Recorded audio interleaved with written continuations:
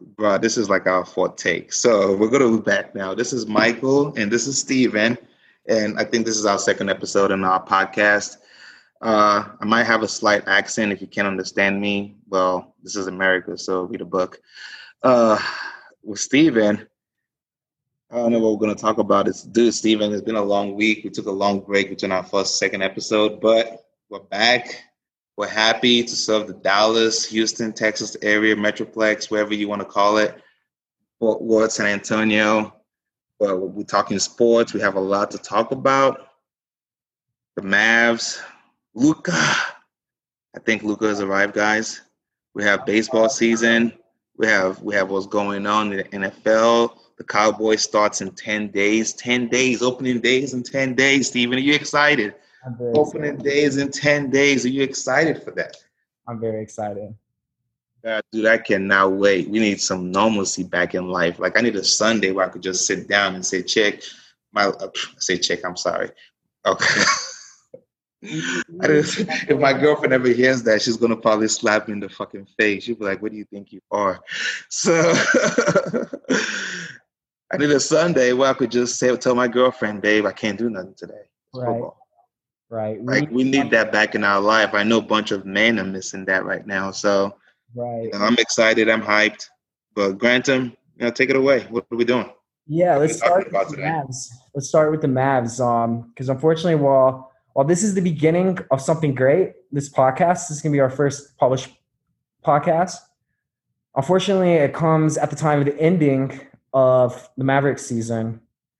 And before we put Dallas Mavericks 2019-2020 season in the morgue, we need to do an autopsy on the season. And I have America's #1 basketball pathologist here, Michael, to take it away. So, season, success, no. Future, super bright, very bright, godly bright. Which one? Well, success is how you take it. We call frame success. We live in Donald Trump's America, so we could call anything a success nowadays. But without political speech involved, let me tell you what happened. The Mavs actually found out that Luka was the truth. So we found out next Dirk. We also realized that Kristaps is going to tease us, but he needs stronger knees and stronger legs. God forbid. So we may need a number 2. And we also realized that the Mavs have no backbone. They have no enforcer. They have nobody who could step up and fight Marcus fucking Morris. And he just bullied Luka over and over again. And we just need an enforcer. We need somebody back there who could say, guess what, guys? This is not going to fly. But overall, I think the season has been a success. I think Rick Carlisle finally found his group of guys that he could actually take to the next level. And we could actually see him get back to being a better coach. God, the last couple of years were awful. So, but I really do think we have a chance going forward. I think our window is a lot more open because Luka is such a dynamic player. If you really think about it, like go back and think about it, he's the top player in the league. You have the guy in Milwaukee, the Greek Freak, Giannis. You have who else do you have after Giannis? You may have, Devin Booker from Phoenix. But after that is Luka. It's Giannis and Luka. That's tier 1. Yeah. Tier players. An interesting thing about that is that Giannis would be a Dallas Maverick if Mark Cuban didn't want to save $200,000 in salary cap group to try to sign Dwight Howard without a luxury tax. So in order to make up for that, our head international scout demanded that Cuban listen to him this time and get Luka. And because of that, we have a GOAT in training. The making. I think he already arrived. His game is so finesse-based that I think his game is going to age well. Like, I saw he's the truth. He reminds me of a more nimbler, more skiller, smaller version of Tim Duncan in terms of how they approach the game. There's not a lot of power involved. You know what I'm saying? They don't use a lot. Luka's not going to overpower you. They just, you may think they're slow, but they move fast enough. You may think they're not quick enough, but they get past you every time. You may think they're not going to hit the shot, but they hit the shot consistently when it matters. It reminds me of Tim Duncan, honestly, when it comes to just basic fundamental. he has high-level fundamental skills. So every fundamental skill that he has, he does it at a very high level. LeBron doesn't do that. Most American-based players don't have high-level fundamental skills. Yeah. He excels at that already at 21, mind you, 21 years old. 21, yeah. But he's in basketball years and basketball experience. It's so much more because he has spent almost his whole life in an academy developing, like you said, those fundamentals, those skills. And so up here, it's like he's got Jason Kidd's mind. But yes. I think what you said about him being more of a finesse player, because in my this second year, but first second year with Luka, first year of watching almost all of the games, is that he seemed not necessarily just a finesse player, but he seems like a very strong, like relying on strength a lot. He goes into the paint. According to advanced statistics, it's more so than any player in the league. And one of the problems that we had this year was that he wasn't getting calls. He was getting treated like a second-year player instead of like a superstar player.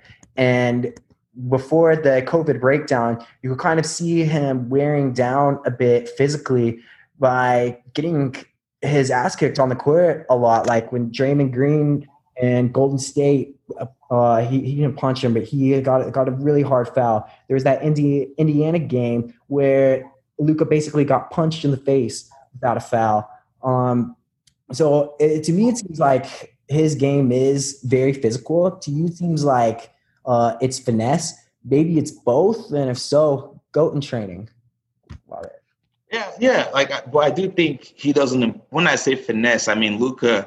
He imposes his will on the opponent in certain times on lesser players. But when it comes to players like Kawhi, and this may be taken the wrong way because this dude was just magical in the series. But like you could tell Kawhi is not a finesse player. You could just see it when he goes after, and when Luka goes after people, they're not like, oh my God, Luka's coming down the lane. They are more waiting for that power, but he uses a little shiftiness. He uses a step back move. He's in the paint, but he's taking the beating, but he's not punishing people. Yeah. And that's the difference. And that's what I'm saying. He's more of he's a skill set player. He has very high level skill set. The footwork is impeccable to go with the handwork. So he knows what he's doing, but the Mavs are going to need Kristaps to stay more healthy this season. Or next season, I mean, we're going to need him to be more reliable defensively. And I think the combo, I see the vision. Now, the vision needs to stay healthy. And being available is also is part of the requirement of being a superstar. We can't keep harping on Kristaps or Porzingis' talent and say, dude, the worst thing as an athlete you want to hear, in my opinion, is when he's healthy. Yeah. All right. That means no one knows what you could do. Everybody's like, when he's healthy, it's like you're teasing people. It's like Grant Hill. Yeah. I'm sorry, Grant. I fucked with you. On that. So I think I'm one of those people, and maybe this is just from talking with annoying Knicks fans too much over the season, but I'm of the belief that Kristaps Porzingis, hoping for a full healthy, throughout the whole duration of the season, him being healthy and playing every game might be kind of a risky hope to have, but rather the better route to go is just to assume that he's going to play maybe 60 games a season, maybe half to 2/3 of a season, and then make sure he's fully activated for the playoffs. Because I think that he would have continued Kawhi playing playoff series if it was playoffs that we actually had a chance of true contention in. He would have continued playing through because he was still at a very high level. However, with that, obviously we're going to need something more. If we're going to need another number two, either a 2A ahead of KP or a 2B. Yes, because what's his name? Hardaway is not going to cut it. I'm sorry, unfortunately. So here's my question. Tim Hardaway's he's not even a better version of Wesley Matthews. I cannot wait to get rid of him and his $20 million. But here's my question. Hardaway, but a way better version of him, is someone that we pursued last summer in free agency in Kemba Walker.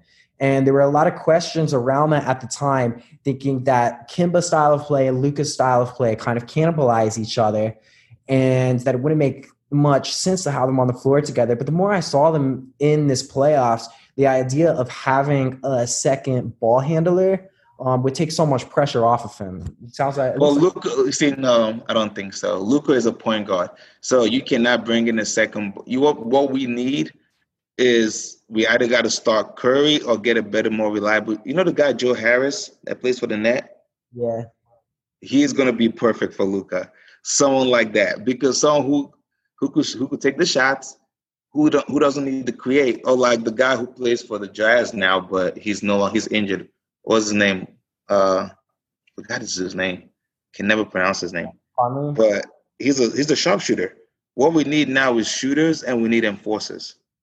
We need like a Tyson Chandler. If we could get somebody like that, if JaVale McGee is free after this year, we should get a JaVale McGee. I feel like him and Luka would do excellent together. You know, we just need talented defenders with wingspan. The team is transitioning to a lot. I like Finley. I like Gilchrist. I like Burke. You know, I just don't like those guys need to play their role, but you're forcing them to play a role they're not ready for. Yeah. So it's just. And this is not football. What about Dwight Powell? Because he's been injured. Yeah, he's been injured, but he's going to come back at some point next year. Okay, you come back, you pay him with someone like McGee. But Dwight Howard is not an enforcer. Again, we need an enforcer. Dwight Powell. I mean, Dwight Powell is not an enforcer. We need an enforcer. I'm sorry about that. Yeah. And Kleber, it's weird that I get a little bit of because Maxi Kleber, he's from the same town as Dirk Nowitzki. Doesn't matter. He's not the same person. Like he has the same. He's from the same town. On the court of just being like it seems like everybody from Wurzburg is a bit too soft, even though Kleber is very good at D. For so many years of Dirk's career, we were trying to push him and prod him, like in the playoffs, we need you to be more of an asshole. We need you to be more of a hard ass people and go harder. And it took him a while for him to get into that, to get his hardcore mode like that. I hope Kleber can learn to be an asshole too. We'll see. He needs to be a bench player, and he needs to come from the bench, and he needs to be part of the second unit, and which is what it's kind of he does now. But he needs to like really be there so he could find a role in that place. Like we got to stop tittering and bringing people up and down, and like we need a solid starting five. And I think going into this year they have a base which they lacked the last 3-4 years prior to Luka coming. So now that we know we have a base, thank God for that trade. What was that point guard we traded away? Dennis Smith Jr. I like you, Dennis. I think you're a legit dude, but bro, you were not making it in Dallas. We also gave up 2 first-round draft picks for Luka. No, for KP. I think that's. You know what? I think he's worth it. But I feel like we just need to keep him healthier. Yeah. You know, and I think that's what matters. Yeah. I had one last question on the Mavs before we move on to the rest of the NBA. And you mentioned earlier that you thought Carlisle was a much better coach this year than he has been in the past few years. You think that's true, or it's just he finally has more talent that he used to have and are hated? Well, some coaches, right, do not know how to work with untalented players. They need either really smart players or talented players. Some coaches know how to work with, like, I call it like they galvanize people, right? They galvanize people. They get people to do the best in themselves. They're like, you don't have to be smart, but they know, okay, this person ain't smart, but this person could do this really well. I know how to use them, right? Carlisle is one of those guys, for better or for worse, he needs a high NBA IQ team. If your team likes high NBA IQ or your player likes high NBA IQ, he does not know how to use them. Like, if for some reason he cannot communicate past a certain level. Some coaches, it doesn't matter what level that player is. Like, JaVale McGee is an example. For a long time in the league, everybody thought he was a bust. But really, all it came down to was communication. The way he communicated and what the coaches communicated with him was different and more efficient than the way the previous coaches had communicated with him. Same thing goes to football. Everybody's like, why is Bill Belichick a GOAT? Because Big Belichick could take a regular player that does one thing well, see it, and then make sure and knows how to use that. You don't have to be the smartest player in the room. You just have to know what your job is, right? Good job. Rick Kyler doesn't know how to do that stuff. He needs you to not just know what your job is, but to know what the fuck everybody else's job is in the team. Gotcha. He requires everybody to kind of be in sync. And for a coach like that, it takes a while for you to kind of build the skill set and the people with the mental capacity to understand, because he teaches one language. He's not going to change his language. He knows he has a championship, so he's always going to be in Dallas. So now you got to bring in people who are willing to go understand that language you're going to teach, you know? And now I feel like he has those people around him. With Luka being the base and being a prodigy and being the kind of guy, like he has his Dirk, the guy that is not going to try to insult his coach, the guy that is not going to, the guy that says, okay, this is my coach, I'm going to ride with the coach. And we know Kyle like a coach. He just needs the right, just like when he had Jason Kidd. Everybody was like, why did he win a championship with Jason Kidd? It's really because of his intellect level. That's why Avery Johnson, he doesn't do well with high intellect players, because for lack of a better word, they don't vibe with him. He does better with guys he could galvanize, guys he could lead, in the sense of like being a leader, a natural born leader, not a technical. Like, I'm not like saying, oh, Avery Johnson, he's not a technical coach. You could tell he's not a Doc Rivers. Doc Rivers is a technical coach. You know, he's going to come up with scheme and plays, but you never heard anybody say, oh, Avery Johnson was that was a great play, Avery. Avery Johnson reminds me of Mark Jackson. Those kind of guys, they're leaders. Yeah. You know, till today, Steph Curry loves Mark Jackson. You know, they're leaders of men. But like when it came to the court, you're like, dude, that person, like you didn't call that. Like you know what I'm saying? You know, like what are you thinking about? You're not worried about that with Kyle Lowry. You're not worried about that with like the guy from Miami. What's his name? Coach Spo. You're not worried about that with the guy from New York. The guy from Toronto. You know, Thibodeau is another one of those leader coach. He's not a technical coach. That's why New York is going to fail because they need a technical coach. You know, they don't need someone who could lead men, and his leadership style don't work no more.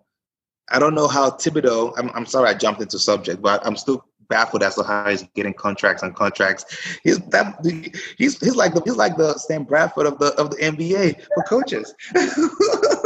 Like, he's rich off of not paying for nothing. He doesn't bring nothing. He creates chaos. He went to Timberwolves and did worse for them than they did in how many years.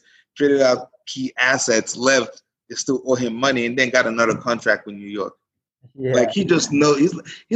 He knows what. Like he just knows off of stuff he did in Chicago with Derrick Rose.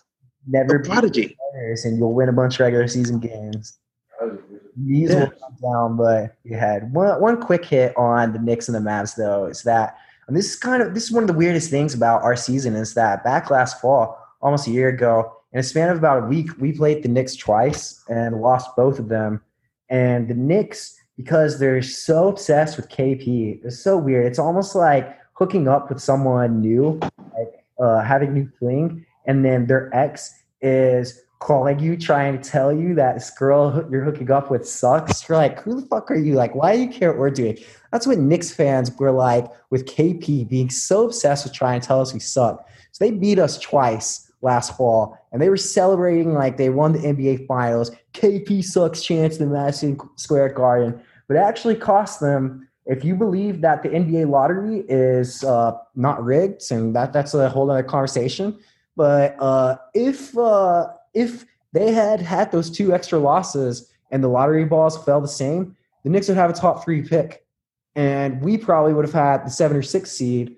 And if there is one do-over on both sides between the Mavs and the Knicks, it's not the trade, but it's those 2 games last fall.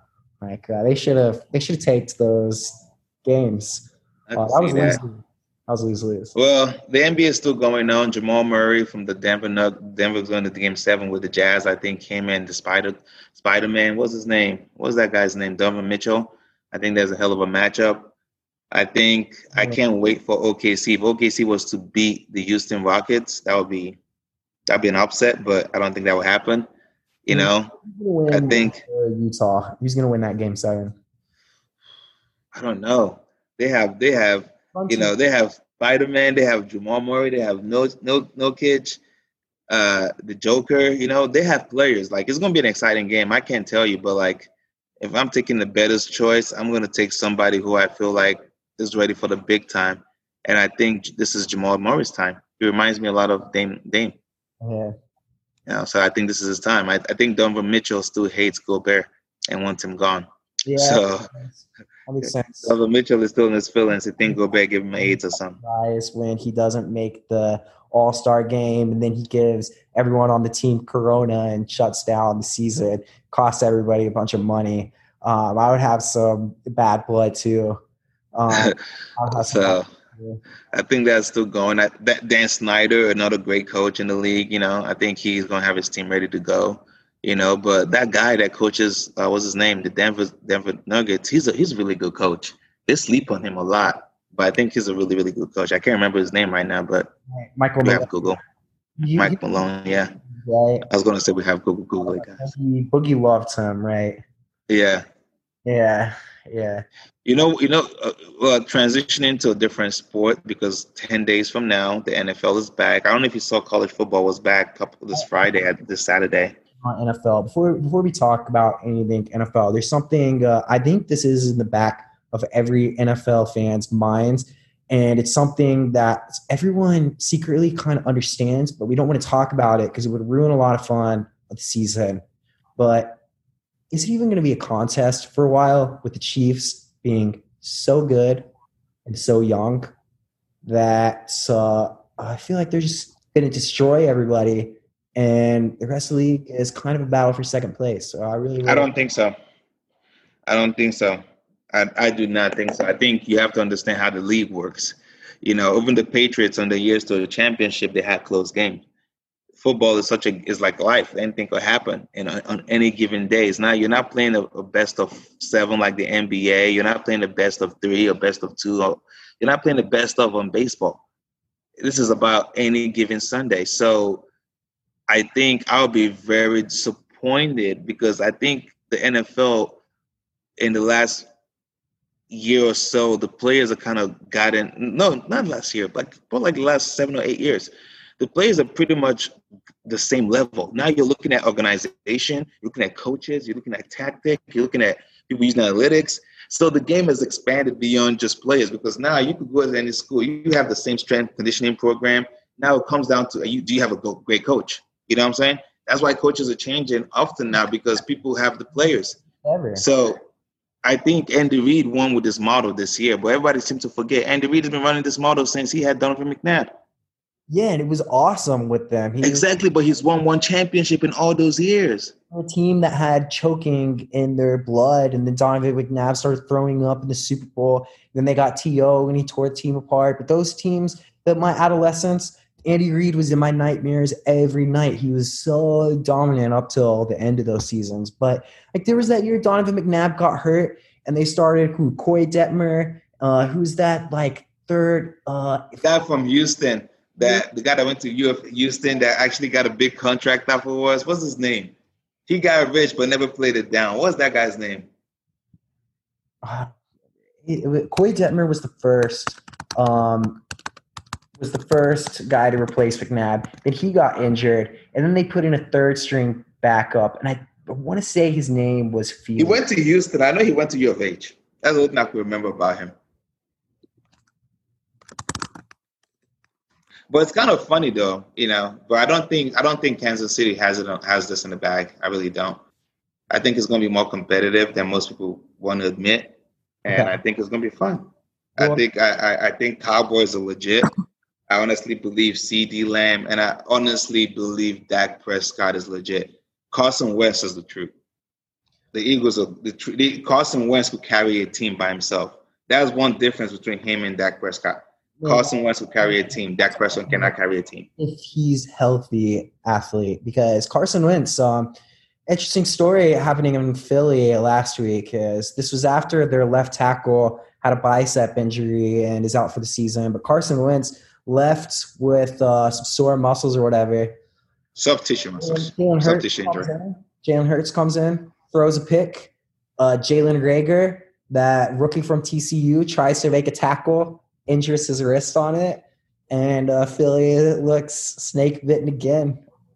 I'm loving that. Well, Philly has a good team, so we don't want to count them out. We want to make sure that you just kind of know that, like, they will bounce back. They're trying to build a program there similar to what you have in similar to what you have in New England, similar to what you have in Kansas City. So I think similar to what you have with the Cowboys too. So I do think that they're going to have staying power. I think the coaches there are solid, So I just think this season is going to be challenging and different for a lot of reasons. So obviously, COVID being one of them, lack of fans and lack of preparation and all that kind of stuff. So we're going to see how it plays out. But I'm very excited. 10 days from now, we're going to get the NFL. And, hey, let's go. Let's go. CeeDee Lamb is about to show the world why what I don't understand till today is why CeeDee dropped to 17. Yeah, that's a good question. Well, I think that, so there's a few reasons. It's just like the Luka question to me. So first of all, it was one of those deals where there were several good, there was like 6 really good receivers, or like first round graded receivers in the draft. And a lot of the top teams that needed receivers assumed that because it was so deep that they didn't need to go early with receivers because they could get good players later. All right. And then there was one team that took a receiver ahead of us. All right. And Denver took one. There was 2. There was Jerry Jeudy, but that one was like people were expecting, okay, Broncos take Jerry Jeudy over CeeDee Lamb. That's not surprising. What was surprising was the Raiders taking that other Alabama receiver, Henry Ruggs. And I think that this was collusion. And I'm okay with it. I think the Raiders, they're basically a puppet organization of the Cowboys. Jerry Jones and Al Davis were very good friends. Mark Davis is the least rich owner of the NFL and he got a lot of help from Jerry Jones in getting the money for that stadium. It was Jerry Jones's architecture firm that built that stadium. Jason Witten just went over there. There seems to be a lot of it's kind of like with the MLS. Do you think Jason Witten is going to end up being like an executive for the Raiders? Yeah. Or like a coach in training? Is that what's happening right now? We talk about this Jerry Jones saying, hey, guess what, guys? Las Vegas is a new hub. We're going to have a lot of betting going on there. We're going to have a lot of money. We're going to have a lot of high-end stuff. We need to entrench ourselves here. Jason, your time is up, guy. I'm sending you on a mission. Yeah. Go to Oakland and make them Las Vegas team. And Jason is like, thank you, sir. Thank you for this opportunity. I'm going to go. Maybe Des Bryant will be next. You never know. But you're right. You're right. They are close. I do remember reading an article in ESPN when the whole deal went down, talking about how Jerry was in the mayor's office and told the mayor that, hey, this is going to happen already. Like before they even voted on it. So Jerry's a magician. No one doubts that. Jerry has bigger problem in his hands with his anti-protest, anti-fluffy, anti-whatever he's trying to masquerade. I think that will backfire on him if he's not careful. Yeah, especially in this culture. So I do think Jerry needs to understand that he's not going to live forever, and he needs to pass down that torch and let the world be what these young people want the world to be, not what you think it should be, because you're already old. And Jerry's not going to last another 10, 15 years. That's the truth. That's true. I mean, I hope not. It actually scares me that he can live forever. It would surprise me too. Yeah. It would surprise me. Jerry does not look like, for some reason, I feel like Jerry has 6 packs and like muscles on there under those tailored suit. Yeah. Him and Kraft. Yeah. 5 years ago, he sounded like he was having dementia. There were sound bites of him going all over the place. And now he's like magically sounding like a normal person again. It was like this 1 year long deal where he sounded like he had dementia.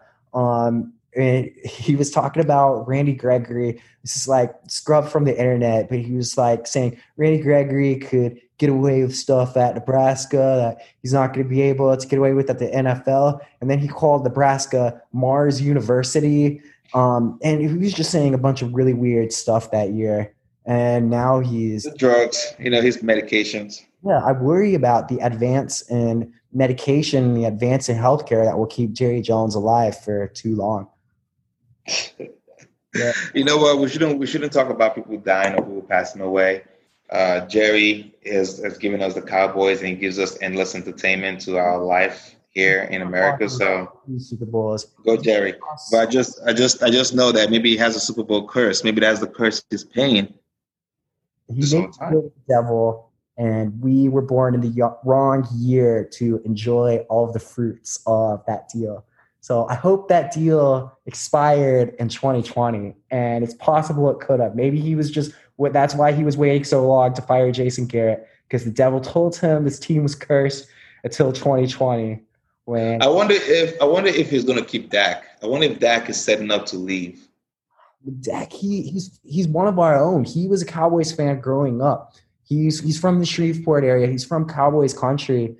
And I mean, you saw what his brother said. His brother was like, fuck the Cowboys when they franchised him and didn't extend him. But I know in Dak Prescott's heart of hearts, this is his lifelong dream to be a quarterback. This is the market, besides arguably maybe New York, where you can make the most money off the fields by being a quarterback here as opposed to elsewhere. And with that position, the difference is pretty significant. It's like NBA level where you play in this market, you get way more than you play in this market.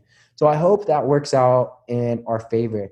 It also, with Dak Prescott's contract, it could also be sort of a under the table handshake where if Dak Prescott, he plays on the franchise tag and then gets a new contract, assuming that the salary cap doesn't go down. If he gets a new contract at market rate, he will actually earn a lot more money by playing 1 year under franchise tag than he would have signing the contract right now. It's just a little bit riskier. If the Jones family said, hey, we want to pay you this much, but we would not be able to take the PR of having this like ultra record-setting contract for Dak, like we can give you it's $32 million that he's playing this year. We can give that this year, then we can give more That was 37 this year. installments. I thought it was 37 this year. Something like that, yeah. 30 something. But it's a lot. It's only gonna get more. What should we delve into next? Yeah, so There's a lot going on. I don't wanna take too long on too many topics. I know people actually have things to do with their life. Yeah, it was a historic weekend with the boycott, and I was really interested in hearing your perspective on that because I think it matters more than my perspective. Well, I probably would not have the most popular opinion. I do understand the need to protest. I do understand the need to let your voice be heard. I understand all that. I also understand the anger and the fact that you feel like you can't do nothing, but you want to do something, and this is how you do it. I get that. I understand all that stuff. It's not hard to understand where people are coming from. Even if someone was to get arrested, or even if someone was to do something bad, people have to let this sink in. Imagine just getting stopped by the cops. You have no weapon in your hand. What happened to shooting somebody one time on the leg so they can't walk, or shooting them? What happened to all that? Like, you would think, okay, let me disarm this person.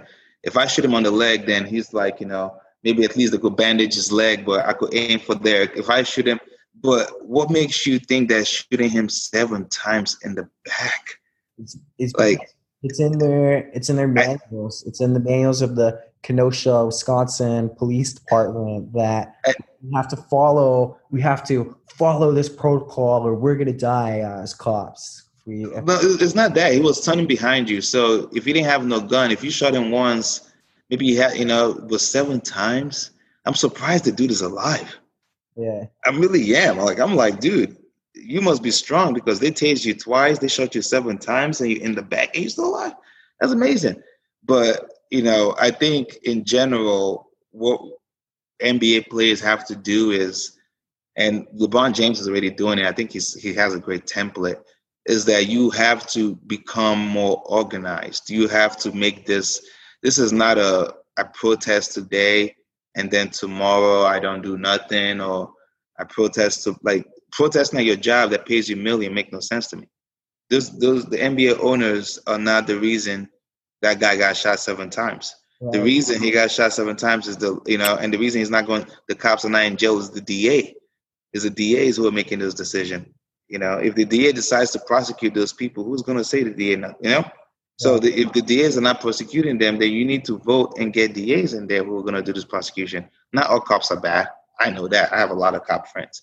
You're going to need cops. Everybody knows that. But at the same time, you also have to speak for what is right or wrong, regardless of this is not a race thing to me. This is just a wrong or right thing. It just happened to be that. Not that it just happened to be. It is what it is. It just the reality of America is that just more black people get shot more than white people. That's just the reality here. But does that make it if more white people were shot more than black people, would that make that good? No. So we should just call it wrong. We shouldn't associate color with it. We should just say this is not the right way to do things. This is not the right way to resolve a situation. Right. As a society, there's so many mixed kids, son. Like white dudes are fucking black girls are fucking white dudes, black dudes are fucking white girls. Excuse my language, but like all them kids nowadays nobody's white or black anymore. That's just our reality, and we got to stop associating. We got to now shift from race-based topics to right or wrong. Is this right? If this was Steven and Steven had a sister, you have a deadbeat brother that's not cool, that doesn't have a job, that didn't go to school, whatever, that is always fighting with his girlfriends. If you call the cops on them, should that person be shot 7 times? You know what I'm saying? So take away the race. If you read this on a paper, it's not right. And if you told that, and to me, I don't feel like anybody in America I don't feel like a segment of America should be protected from the law. That to me is just, there's something weird about that. What are you protecting them for? They're supposed to be upholding the law. So you're protecting them from the law they're supposed to be upholding? That makes no sense. You know what I'm saying? So you should really look into that whole protectionism stuff. Or like anybody who is doing public service, even more so, should be more scrutinized than people who are not doing public service. Because you have all these agencies, all this stuff out here to scrutinize in the private individual, but yet they don't have the same accountability for people who are in charge of the public people. So I think we just have to really think about our approach to governing and get people in there, not only through education, but also through humane practices and saying, hey, this is right or this is wrong. This has nothing to do with, you make it what it is. America is a history that has a racist history, unfortunately. Is it more racist now than it was back then? No, obviously not. But are they segment of society and are they structures that were created that were never truly reformed? Yes. One being at the school system, being at the job. All those jobs nowadays that come out and say, oh, we're going to hire more black people. Oh, there was not enough black people on the board. Facebook don't have enough black people on the board because most of the black folks don't know how to code. Right. It needs to start with you got to start somewhere. Like, if I didn't know you, it's not like I'm having the same conversation when we're talking about business and stocks and all that. I wasn't having that conversation with my black friends. I tried to most of the time, but most of the time they didn't know. Right. So, and that's just the reality of it. So if you're hiring somebody, I would like to think that, hey, Steven will give me a shot because Steven knows I know that stuff and he knows it because we've interacted together. Right. But if I don't know that stuff and I come out from the street, most likely you're going to hire your friend that you were frat in or you went to school with, because I don't think you're a racist person. But if that just happened to be other people that just happened to be other people And most of the time in life, you're not going to go outside of that. I'm not saying you shouldn't try to find talent. Me, I believe that talent comes from different cultures and different people, and I try to represent that. That's my belief. But there's a lot of people who are successful, doing things a different way. So do I think Black America, we need to fix the laws? Yes, but I don't want it to be a rising culture things where everything now becomes about race. You know what I'm saying? Everything now becomes white or black. You don't have enough black people. Then what is enough black people? Tell me. What's enough black people? You know what I'm saying? Or like the NFL, that's weird because it's made up of mostly black folks. So they have a system there. They need to fix that system because it kind of looks weird. Most of those companies, like If you cater to a black culture or you cater to black, it would make sense to you to have more black people there. But if you don't, then you have a stigma or belief that maybe you got to figure out yourself. But when it comes to this whole thing, I want us to focus on the law. I feel like that's where we need to fix the injustice. And when it comes to businesses, when it comes to companies, I honestly want black folks. If you're a black basketball player, invest in that kid who has that business idea. Give him that $2 million to start him up. Set him up with a lawyer. Help him get seed funding. You know, because that's what those white people are doing for their white friends. So, like, if you're a basketball player, they will tell you. I remember I was in Tulane, and there was one weekend that this guy, I forgot his name, had a fundraiser to buy a building on Ferret Street, and he raised all that money from his friends, all his frat friends. He was like KA. He was KA. So he raised all that money from all his frat friends that weekend from their parents. You know, they did that for him. So, like, we in the black community also need to take ownership of our. It's going to be hard. It's not going to be easy. Most of the people you're dealing with are not even going to know that what they're doing is wrong. I don't think Mark Zuckerberg sat down and was like, yeah, I'm not going to hire any black people. I just don't believe that. I don't think that's who he is as a person, or I don't, you know what I'm saying? Yeah. But I can't blame him that he went to Harvard and everybody he knows. I can't blame him for that. Or like where he grew up in the circle. It's just like, think about basketball. And you think about basketball, we as black people have monopoly in that sport. Imagine, why don't we have more white people in our team? Why don't we go search out the white guy who could shoot? We don't, do we? You know what I'm saying? So it goes both ways in society and as human beings, but what we need to do is make sure the systems are fair. And we have to make sure that we as human beings seek out diversity and change. But I also know that's hard for a lot of people. And a lot of people don't. By the time you got to take care of your kids, you got to pay bills, you got to worry about being good, being a good. By the time you have to deal about all that and then try to pay attention to what color someone's skin is, like, life is so complicated. I'm not saying we couldn't do it, but I just think we shouldn't get into this council culture, this culture of everything becoming, I think we should just stick to the facts. You shot a girl, she was innocent, you go to jail.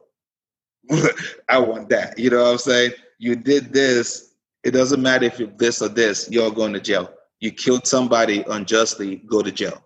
But I don't want us to be looking at someone's board and saying, oh, they don't have enough black people, they're racist. Great. We need to, that you're not going to get the best product in life. So what do you want Facebook to do? They hire black folks, and that black folks, sometimes they're not prepared for the position. They haven't been trained like you put them at a disadvantage. Kind of like how the MLB has tried trials of setting up programs in inner cities to try to get the black community more interested in baseball and more interested in playing baseball. I think after hearing what you said, an action step for Facebook would be getting to elementary schools and setting up like STEM programs for underprivileged communities to try to teach those skills to more than just the kids with rich parents. Exactly. And I think that's really where it's going to start. If you do more of that, then you will have more. So if I know about stocks, like now the stock is like the rave in the black community, right? A lot of my black friends were talking about stocks now. Dude, I was talking about stocks back when I was in flipping college. I was talking about stocks when I was in high school. But I knew because I grew up in Frisco. You know what I'm saying? So that's why I learned all that stuff. So like I was just a product of my environment. So we need to focus, like you said, more effort in changing our environment, our upbringing, and making it more diverse. Not just black centered, but know about money, know about financial management, know about IT, know about tech. We've been talking about, I graduated from college and I was talking about stocks with you. So you know what I'm saying? So now everybody's like day trading, or they have day trading teams, or they have all that stuff. And I'm like, dude, you guys are so behind. Like, I've done that. Like, I don't want to do that no more. So it's just, and I think that's really what it is, because then it's like, you think about it too. You be like, oh, snap. So, and I think about it sometimes, and I'm like, I also notice a lot of the people who are of color that tend to get out and make it in the business world are the ones that their parents put them in a different situation growing up. And we need to have more of those situations. I need to have, like, Frisco didn't have a lot of black people there. If you ain't playing sports, There weren't kids like me who were black, who just didn't play sports, who just went to school. You know what I'm saying? Like, we were just nerds. There weren't a lot of black kids of that ilk. If you weren't playing sports or rapping, it's like you really couldn't be a black kid. You were weird as fuck. So, like, we need to change that. And I think that starts like that. Education, STEM programs, just diversity, going to different things, trying different things. But it also starts with family stability and the parents knowing that their kids need those things and being there. So I think, but in terms of law and order and justice, I just think it just needs to be equal. If someone does bad, call a spade a spade. So call an apple an apple. Don't try to flip it or make it something else. If a law is outdated and is not serving the community that's supposed to protect, call it that. You know, so I think that's really what needs to happen. Is someone calling you? Yeah, don't worry about it. Put it away. All right. That was really well said though. Really enjoyed it. If you want to end this with some sports quick hits, I've got several items, and we don't have to banter on them or anything. It's just some nuggets that I needed to get off my mind about some of the ancillary sports like hockey. We're gonna call this. Let's call it Steven Mind Dump. Steven Mind Dump. All right, let's go. Steven. Rapid fire. This is how Steven takes his shit. Just rapid. Yeah. Go ahead. All right. Starting now, we're going to start with hockey. The Dallas Stars, absolutely killing it. It may be the year 2020. It may not be the greatest years for parties, but we are basically within the Final Four right now, one game away. We win a couple more series. We could have a party like it's 1999 again, just like when the Stars last won their Stanley Cup. And I have never felt as good about our prospects for winning that since 1999. And how old were you, Steven, in 1999? 12 years old? In a hockey game, at the end, they have the 3 stars of game. I'm going to give 3 quick, 3-star points of the Stars postseason so far. Point number 1, one thing I've really loved is the throwback nature of the way they're playing. And when I say that, I mean putting problem players on the other team into the training room and out of the series. In the very first game of our postseason, or the real postseason against the Flames, the first shift of the Calgary Flames captain, Matthew Tkachuk, who I name Kachump because of this, he took a dive. He faked getting hit, took a dive, got a power play. The Flames scored on that. They ended up winning because of that goal. And it really pissed everybody off. And the Stars, the very next game, they got to business to resolving it. The very first shift of the game for our captain, Jamie Benn, lined up across from Tkachuk on a faceoff, speared him in the leg, took him out of the series. He didn't play again the rest of the series. That's an alternate captain for Calgary that was out. They severely missed him. We overpowered them. We won 4-2 in the series. On to the next round. Game 1 and round 2, there's another alternate captain, a defenseman for Colorado. His name's Erik Johnson. Now, he didn't necessarily do anything wrong, but this was a series where Colorado is so good, we couldn't wait for them to do something wrong to get pissed and take them out. One of our players took Erik Johnson to the training room within 10 minutes of the game. He has not returned in the series. We are up 3-1. The next opponent will probably be the Vegas Golden Knights. They have one alternate captain. His name's Mark Stone. He's got a target on his back. He better be on watch. His postseason is probably ending next week. Looking forward to that. Star point number 2. These next 2 will be really quick. We have the defenseman. His name's Miro Heiskanen. It's not quite fair to say he's the Luka of the NHL because there's no other Luka. But if Luka didn't exist, Miro Heiskanen would be the Donovan Mitchell of the NFL. He's really, really good. NHL. Have the 2 best young players in both basketball and hockey. That's awesome for us. And star point number 3, we got 2 players over the offseason, Corey Perry and Joe Pavelski. They're really old, used to be really good in their primes for rival teams. They are ages 36 and 35, respectively. And this postseason, they're playing as good as they were in their primes. They're killing it. And it's awesome. And there's a ton of other awesome things I want to say about the Stars, but I know nobody cares about other people's hockey teams, so we'll just move on. The Texas Rangers, I know nobody really cares about them that much, but a couple weeks ago, we were in the news. You remember that Fernando Tatis hitting a grand slam with 3-0 count, running up the score, and it causing like a brawl, all that. You remember that, Michael? No, I don't. Well, we were we were like in the national news for baseball of like unwritten rules category, and everyone hated the Rangers for a bit. And so for those Rangers haters, I can say that you should be happy that we went into that game 10-10 and in playoff position. Fernando Tatis hit that grand slam, and the very next 3 consecutive games, San Diego hit grand slams against us, called themselves Slam Diego. And since then, we've gone 2-11. We're now 12-21, one of the worst teams in the league.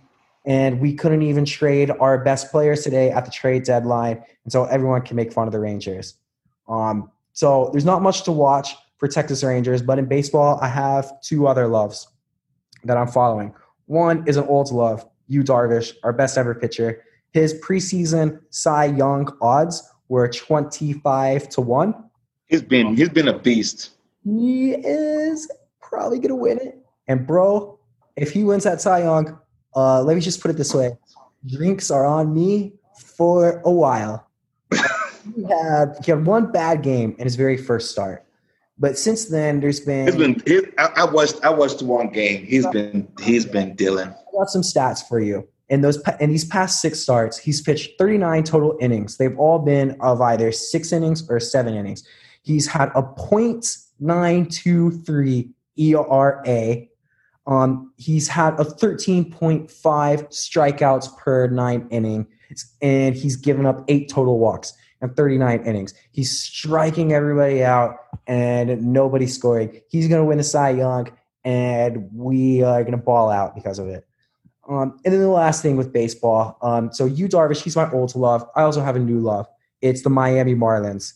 And there's a name that you should keep your eyes and ears out on the watch and listen for. His name is Sixto Sanchez. Have you heard of it? Yeah. He is the real deal. He is fucking awesome. He had his second start, and this was his first full start on Friday against the Rays, who, by the way, are 4 games ahead of the Yankees for first place in the AL East. They're really good. He went 7 innings, got 10 strikeouts. Those 10 strikeouts came in the first 5 innings. In those 7 innings, he did not give up 1 fly ball. 0 fly balls over 7 innings of work for this guy in his first full start against a really good team. Awesome. I really love him. His stuff is amazing. He has a 100-mile-per-hour fastball, which I refer to as fireballs, because if you throw 100 miles per hour or more, it's not a fastball, it's a fireball in my book. So he's got that fastball, but he's also got this strikeout pitch, the pitch that he most strikeout. It's a changeup. It goes 92 miles per hour, and then once it gets to the plate, it drops. That's why he don't have a lot of fly balls. Swing and miss, swing and miss. He's so awesome. I'm falling in love with this dude. He's got the awesome name, Sixto Sanchez, 4 syllables, 4 S's. I'm a big fan of alliteration, and very good job on his parents for getting him a name like that you just can't go around in life without having a bunch of swagger. Right. Alliterative of a name. Keep your eyes out for this guy. He's going to make some noise. I got you. One more quick hit related to Miami. Have you heard of Inter Miami? No. No? Okay, so they're a brand new sports team, but you will have heard of them by the time our lives over, etc. Because by the time that point comes, this team will be the most famous team in the world. Because they're a soccer team, they're an MLS team. They are founded. Oh, that's the one David Beckham was trying to start. David Beckham. And because of his connections, well, first of all, Europeans, they all want to move to Miami. They all love Miami.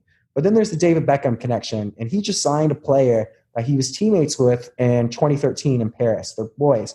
This guy's he's from France. His name is Blaise Matuidi.